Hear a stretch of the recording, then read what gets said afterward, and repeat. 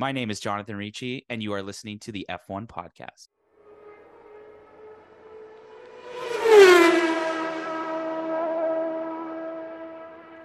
What's up, everyone? It is Ricci here, bringing you back the F1 Podcast. Today is August 30th, 2023.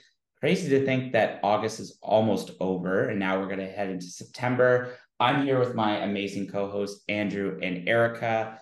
Thank you guys for joining me midweek for another episode to cover the Dutch Grand Prix, which, no surprise, Max Verstappen wins again. But before we get into that, how are you both doing? I know, Erica, you were at the Jays game the other day on Looney Dogs night. And Andrew, I know you're a busy man, so I appreciate you coming last minute. So thank you, planning all your wedding stuff. Yeah, 'tis the season. It's so busy. I didn't realize there was so much stuff to do. I wasn't busy, but I was busy shoving hot dogs in my face. Fun fact, they now let you get more than 4 in one sitting, and if you do, they shove them in an empty hot dog bun bag. And Ew. that's how... Do a barrel roll. No, I'm not gonna lie, it's hilarious. Everyone's just carrying empty dumpsters bags of hot dogs. Erica, confirm or deny, you doubled your Looney Dog Day record. I did. What was the over-under? The over-under was Marley bet that I would eat over 2.5 hot dogs because I typically eat 2. And I'm proud to say that I doubled my record from an unimpressive 2 hot dogs to an equally as unimpressive 4 hot dogs. Joey Chestnut, be ready. She coming after you. I did eat them so fast, though. People were a little concerned that I would choke, but that was a different story. Okay, did you soak it in like water or beer, or you just went at it? No, so I had breakfast, but I ran a 5K and didn't eat lunch that day, and so I was just absolutely starving and also had 2 drinks by the time we got to the game, and my body was just demanding hot dogs in that moment, and I ate all 4 in like 6 minutes. I love that. Andrew, what's your over-under? Oh, how many have you done at a Jays game? And actually, people write in the comment section below, what's the most hot dogs they've done at Looney Night at the I've Jays done game? Mine is 7. 6. My body just kind of shuts down after 5, and it just feels like, it's kind of like Ethel's Taco Tuesday. For those who don't know this, there was a Taco Tuesday. Like, there was a lounge in Waterloo where we went to school that served $2 taco nights on Tuesday. You get 4 tacos for $2, and I've done 12, but I knew roommates that would do 16, and their body was just shaking. I think the most I ever did was 8 at Ethel's. I do shout out to Taylor Smith if you're listening, but I do remember she didn't know you were allowed to take the extras home, and she shoved a couple in her bra and then came to dodgeball after. So Legend. That's a great story. she wouldn't mind me sharing that. She shares it with strangers. Awesome. So Okay, so basically what I'm hearing is I have the record for the most hot dogs at a Jays game at 7 out of the I think I could do it. podcast. I was full after 4, but I had eaten all 4 by the end of the second inning, and I felt fine after. No, So- I went for a walk after like 5. Grady could attest. I went for a long walk. I did like 2 laps of the stadium. I missed half the game. Anyways, okay, on that note. You know where there isn't Looney Dogs? Zandvoort. So I don't know about you guys, but I think this was probably the best race of the season. I think we saw a lot, and even a new driver entering the grid. But let's first start, before we kind of get into it, we're sitting at 586. 86, thank you, followers. We only need 14 more. Please let your friends follow us. Tell them, please. Yes, exactly. So continue to support us on Instagram as we try to get to the road to 600 and 1,000 by the end of 2023. So I guess let's kind of get into it. First and foremost, we all knew this was going to be a weekend that Red Bull were to dominate. What stood out to you in Zandvoort this weekend? I would say the Dutch fans, first and foremost. Like, sorry, I'm just joking. No, racing aside, the Dutch fans, they were partying at every moment during the race, only added to the incredible hype that was Sunday's race. But really what stood out for me was just how Mother Nature couldn't figure out her mind between rain and sun. And rain. And I mean like downpour of rain at one point in the race. Like from a dry start to like within 10 minutes, everybody's going on the intermediates for the wet side, which that I think there was like I want to say about 70 or 80 takeovers within that first 10 minutes of the race because of, changing positions. People stayed out on the slicks. Like, I don't know how Albon was able to make that work because George wasn't able to make that work. Mercedes kind of screwed the pooch there on strategy this weekend, which is kind of an eye opener for me in the early parts of the race. Haas was able to take advantage of it early with K-Mag starting in the pit lane and ended up being, I think, P7 by the time it was like lap 10. And he had the intermediates on. Oh, then it got dry and then it just poured again with a couple red flags. It was quite the race to remember, and thankfully one with just some character and some involvement after the summer break. It kind of goes off what we were talking about last week during our midseason recap. We were asking for more drama that we hadn't really got since Australia, and I don't know what you pray to, if you pray at all, or what strange forces in the universe were listening in on our conversation, but they delivered. This was not just the race, but qualifying was entertaining and exciting. Even some of the practice sessions were entertaining and exciting. There was a lot going on this weekend, and it was so fun to kind of watch all of it. Like, I just rewatched the race before we did this recording because I was like, gosh, I feel like there's stuff I was missing. And I could be wrong, but I believe, like, you're talking about the overtakes. I think F1 said this was the most overtakes ever. I don't know, in a race over, was it a race overall? Race overall. So yeah, the Dutch Grand Prix turned out to be no less than 186 overtakes, which is a record. This number is exclusive pit stops and lap one overtakes. Of these 186 overtakes, 59 of them were broadcasted live. And then of this large number of overtakes, Fernando Alonso alone performed 13 of them. Jeez.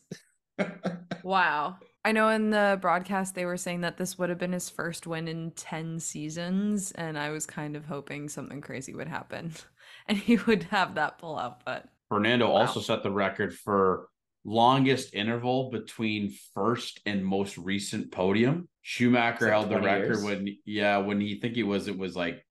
one with I believe he got a problem with Mercedes. I'm not too sure, but it was now for Fernando. It's like it's over 7,000 days between his first podium and his most recent podium as well. So hats off to Aston Martin. We got it right this weekend for once. Let's go. So actually, I really want to talk about Fernando's driving because, we did talk about like how teams were going to perform after this weekend. But if you remember, Andrew, Michael Schumacher's last podium, Fernando Alonso was on it, and Kimi Räikkönen were on the podium that day.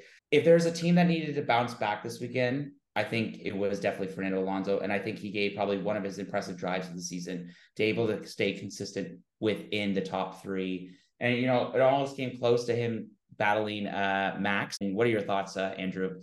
Not Alpines, but like tongue twister. Wrong teams. Let's talk about Alpine later. But yeah, how did the other A team, Aston Martin, perform in your eyes?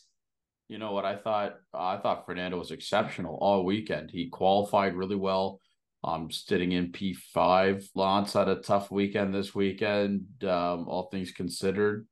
But I think we have to really just showcase how Fernando was just such a master in this changing conditions. He was the one that really called the shots about whether or not he should come in at the appropriate, at times that the team was calling him for, to pit for new changes of tires based on the weather conditions. He said no, stayed out at one point, which really paid dividends for him. When there was 8 laps left and they were pulling in from the safety car to kind of restart the race, you had a little feeling that he could overtake Max, but he was able to keep within a second there on the intermediates at the end. But Max in open field is pretty much a guarantee that he's going to win.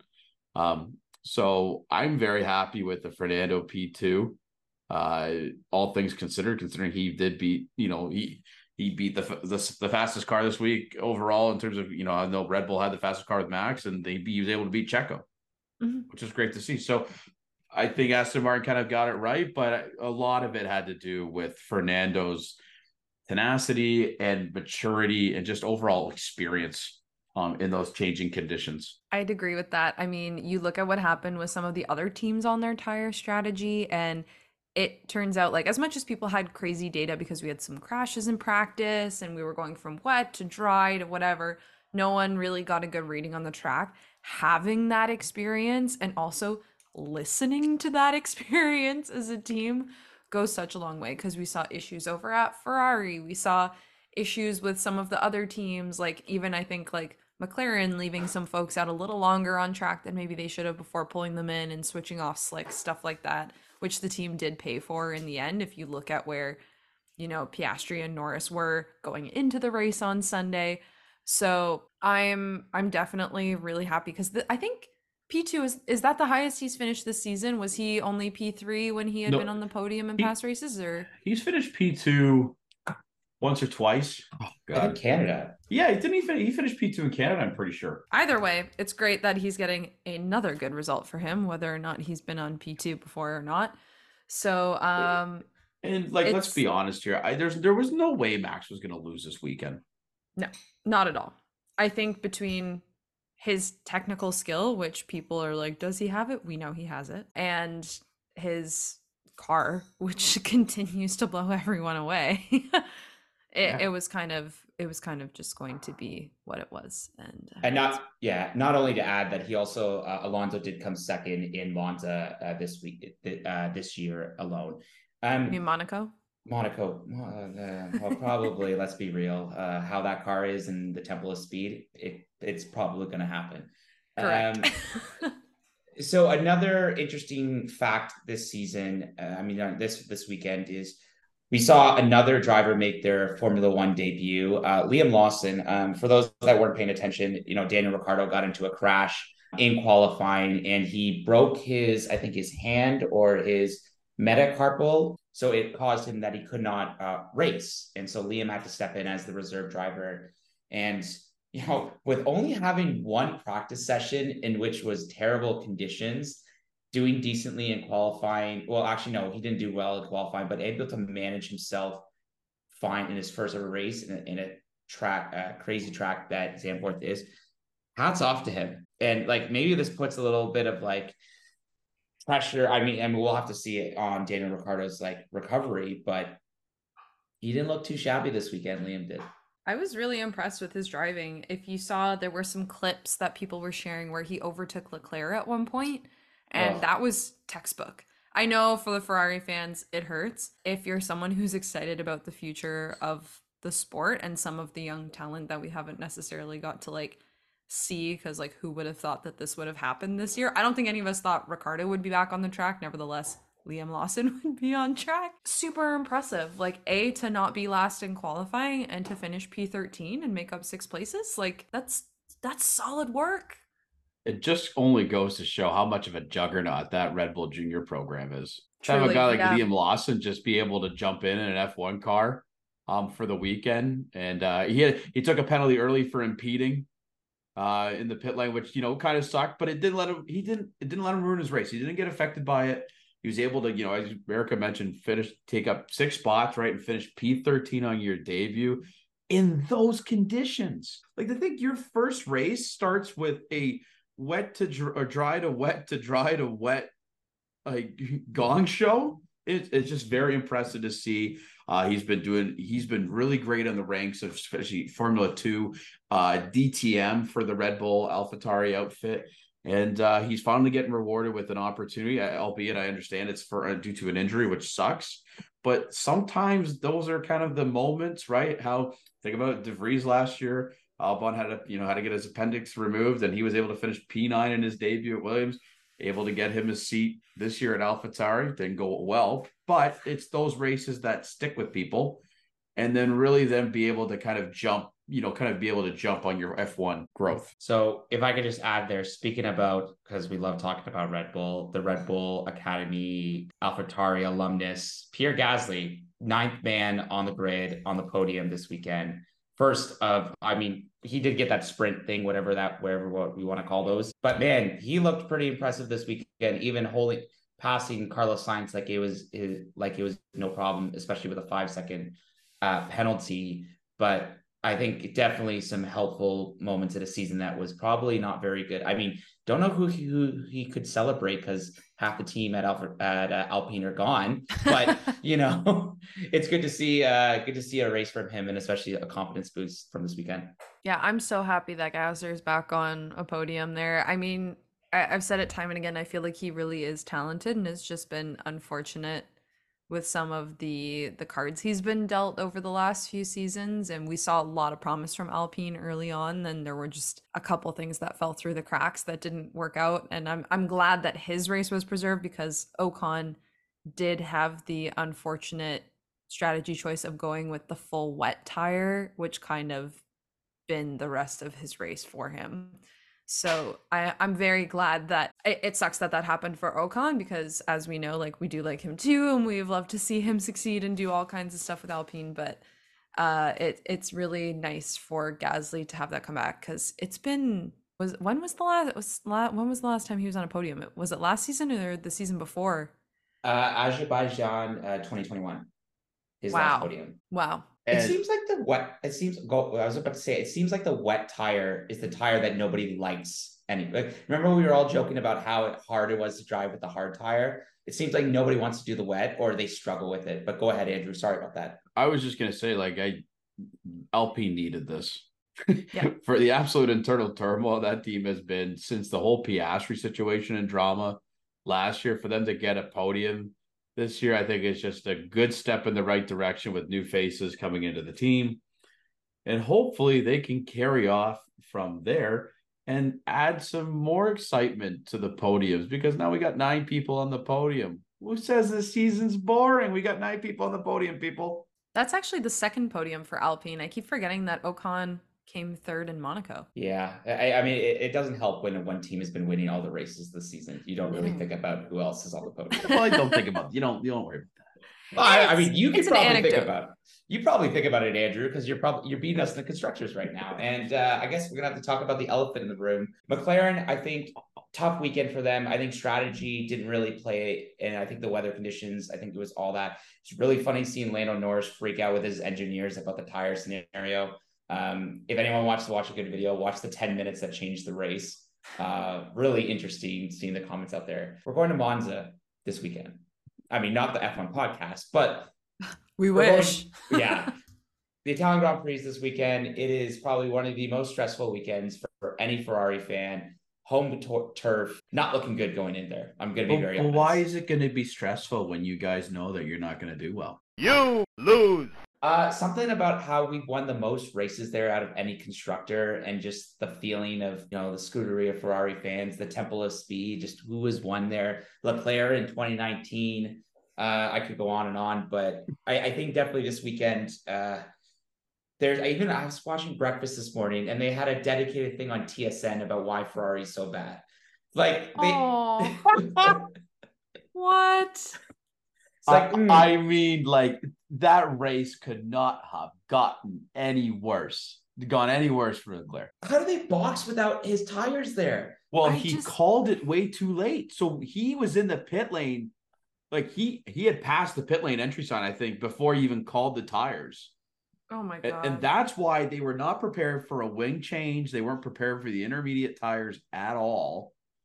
And that's why everyone was so confused about it. If you listen to the radio, he called it after he entered the pit lane. So that's tough on your team to even have tires in the blankets ready for them to even go. So, and then the damage on his car he created by going through the gravel traps just created a turmoil race for him.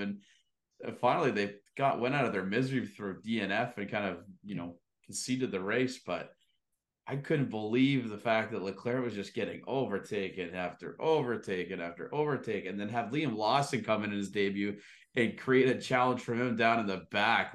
That's gotta hurt a little bit. When they showed the interview with him talking, as the race was going on about the DNF and stuff, you could tell on the bright side he was a little bit more animated than we've seen him in some of the more recent ones, because I think he knew, I'm just glad that he's angry and not just despondent anymore. because it means that there's still something going on and like some fire in him to keep working. Just to hear it, it sounds like the damage to the bottom of the car was just insurmountable. And he said they lost like 60 points off of it just from the damage to the bottom, which like no kidding, it's undrivable at that point. Like that's absolutely insane. I just generally feel bad for like our fans because like they look at me to say like, Jonathan, what's going on with Ferrari? And I feel like every weekend since we've started this podcast, like I've tried to like I listened to one of our older episodes and I remember when Ferrari was up 40 points and how giddy I was excited, but like no, I don't really have any responses what's going on in Maranello right now. And actually they did make a good point of why maybe it's so hard to like with Ferrari because like you got to think about it, a lot of these teams are based in the UK and only really two teams are based in Italy, like Ferrari and AlphaTauri. I think they're moving late, but like it's much easier for teammate teams. Like if you're going to leave Red Bull, you go to Aston Martin or whatever. But I don't know. It's going to be tough this weekend, and especially like a track like how Monza is in like looking at the RB18. But I also have to commend, I think we have to really give props to the other side of the garage there, Carlos Sainz. Yeah. With a top 5 finish this week. I think you got to take a look at that positive if you're a Ferrari fan and be like, hey, the car was fast enough to beat Mercedes this weekend. Or based even on strategy. I was shocked Mercedes got the strategy wrong this weekend of all teams. Do you see the meme where George Russell thinks that he deserved a podium? Well, he was forecast for one. People thought that he would, given how he qualified and also his record driving in slick conditions. I do think that was presumptuous, given what we saw in qualifying. I can understand maybe a little bit why he was frustrated and thought that perhaps that would have been the outcome. But yeah, hilarious that he's like, should have been me on the podium. I'm like, you weren't even in the running this entire time, bro. Where did he end up? Big haircut, P7. small results. Sorry, man. Big haircut, small results. Ooh. Come on. Shots? He had that like jacket, like one of those like puffy jackets on. I forget like with the, I don't know what you have this here, but yeah, I know he felt like he cared more about his outfit than the actual racing this weekend. We can't all be Lewis Hamilton. Some of us just gotta show up in the team merch and call it a day. That's very fair.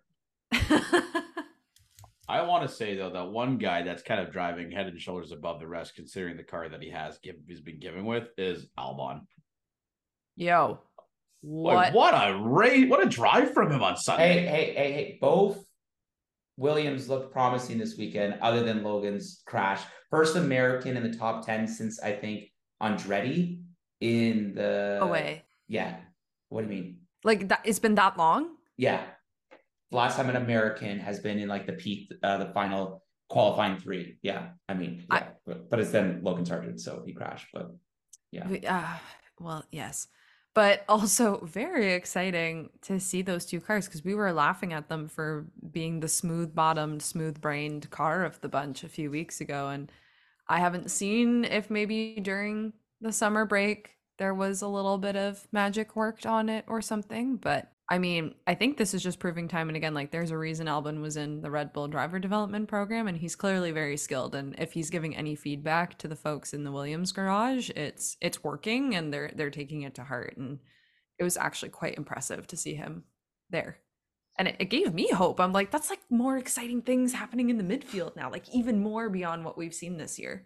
The fact that he's able just to continue on those wets through that like rain period to start and not really lose any positions but it said do lose some positions, but able to keep the car on track so that when the track did dry up, he's able to last those softs for I think 35 laps.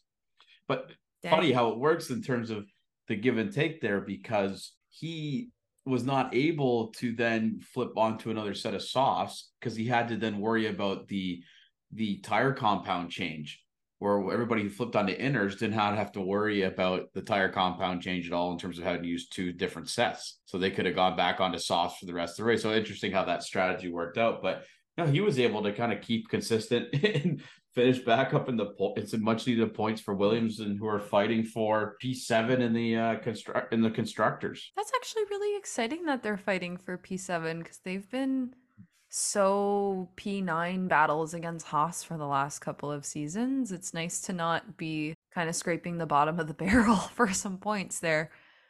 And even looking at it, where is it? Like he's P13. He's got quite a gap to Piastri, sitting at 12th in the championship. He's also got a bit of a gap to Hulkenberg behind him. Like that's not a bad spot to be as someone driving with a team like Williams right now.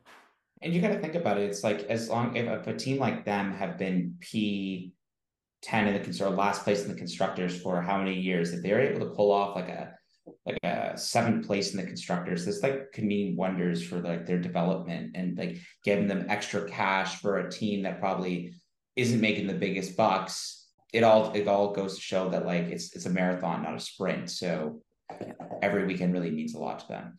I don't know if you guys saw the photo of all the bicycles, everyone biking to the track. So that was really cool to see. I think it was like, I don't know if this is a correct statistic, but I read it was 97% of the attendees rode a bike there. Heck yeah, that's awesome. Everyone channeling their inner Sebastian Vettel. I dig it. Also, just they're Dutch, so that's just, I feel like everyone there is like way more inclined to use transit or like a bike or something like that instead of driving a car if presented with the opportunity. So love the fact that that's kind of ingrained in the culture. Wish we had more of that here. I mentioned it like at the start of our review, but I thought the fans were just absolutely incredible this weekend. Whenever it rained and there was a break in the driving, like the techno music was just playing and everyone was dancing in the stands and everyone was just having a grand time. And that's what you love to see when, making the most of some situations there and everybody just having an absolute blast and really getting their money's worth for the weekend. It was great to see. And, kudos to Max. He's made a hat trick of wins at his home Grand Prix. And the Dutch know how to definitely celebrate. Oh, also would love to say that we need more live anthems at our events because they had, I don't know who the singer was, but she sung the national anthem when Max won. And it's just like, we need more of those live anthems to be played as opposed to the same, iteration of the tape. It would be great to have more live performances. Yeah, that would actually be really cool. I agree. Get some variety in there. Mix it up. And maybe you might not know, we might have some opera singers singing the Italian national anthem on the podium this weekend. Oh, that would be fantastic. So speaking about Italy, let's jump into it. I think already we're filming this on Wednesday, August 30th, and a couple of news has already come out before the Italian Grand Prix. Ferrari is bringing back their famous yellow, so there's going to be some more yellow on the actual jackets that they're wearing, and as well as the car. Also, AlphaTauri brought out a really nice design car with the Italian colors of green, white, and red. Looks beautiful. Liam Lawson is going to get a second opportunity to drive. Daniel Ricciardo still needs to recover. So those are so far that's what we've seen. And Max Verstappen, I don't know if you guys saw it, he finally got his trophy fixed, or a new trophy from his Hungarian Grand Prix. For those that don't remember, Lando Norris destroyed it. So there was a special presentation of him get his trophy back. But one other thing that will be super cool to see in Monza, will Max set the record for the most consecutive wins? He's currently tied with Vettel for 9. Will he get that coveted 10th win in a row? Oh, and you can just tell that the Ferrari fans will be very mad if he gets it in the home turf. But hey, they'll be super upset. But like, that's an amazing feat. I mean, it's the temple of speed. He epitomizes speed at the current moment in Formula One. This track is suited for him. It's not honestly, it sounds crazy. It's not a matter of if he wins. It's a matter by how much. That's fair. Because he might just blow everybody out of the water this weekend. Kind of like when Lewis Hamilton had the 2020 version of the Mercedes and how just rapid he was around that circuit. I know that he got kind of caught out on a couple penalties, which led Gasly to win the race. But I just have this feeling that Red Bull is just an absolute rocket ship overall. And I think Max is going to blow everybody in the water. I also think Williams are going to have a very good weekend here because their package suits the overall speed of the track. A lot of long straights, a lot of fast corners. I think they're going to do fantastic this weekend. And I think just one thing to add here, I think not a lot of people will know this, but I remember, if you guys remember in Hungary, They had the trial of the alternative tire allocation, and so that they're bringing it back this weekend. So normally you would have 13 sets of tires at a weekend, but this weekend there'll be 11 per team. So it'll be 3 sets of hards, 4 sets of mediums, and 4 sets of soft. So we get to see, I know a lot of people did not really like that qualifying with the different tires, but so we're probably going to see that similar tire allocation this weekend. So curious to see if that really changes with any of the strategies and see if any teams can really rebound after that. Sorry. Sorry, I was just Ferrari choking away in the weekend there. My bad. You lose. You know what? They may have the yellow in their uniform, but I'm not loving it. And we'll see if that translates to action on the track as well. On that note, okay, go ahead, Andrew. Sorry. I was going to say, I love the gold tire design that they have on the Alfa Romeo liveries this weekend on the rims. They won't be touching any gold this weekend in terms of wins, but at least they're number 1 in looks on the livery chart. We got the Italian Grand Prix this weekend. I really appreciate you guys sitting down and chatting midweek. I am going on a much needed vacation. So Andrew and Erica will be spearheading the pod for the next 2 weeks, and continue to follow us on social media. Actually, as we just spoke, we just gained another follower on our Instagram. So now we're 13 away from 600. So continue to support us on Instagram. We are on YouTube, Apple Podcasts, Spotify. We're also on Threads as well. It's going to be a great weekend in Italy. Hopefully we'll see some great racing, but yeah, time will tell. Thank you for tuning into this weekend of the F1 podcast. Myself, Andrew, and Erica wish you guys all a great week, and we'll see you after the Italian Grand Prix on our take if Max Verstappen will beat Sebastian Vettel's consecutive races wins record. Thanks, everyone.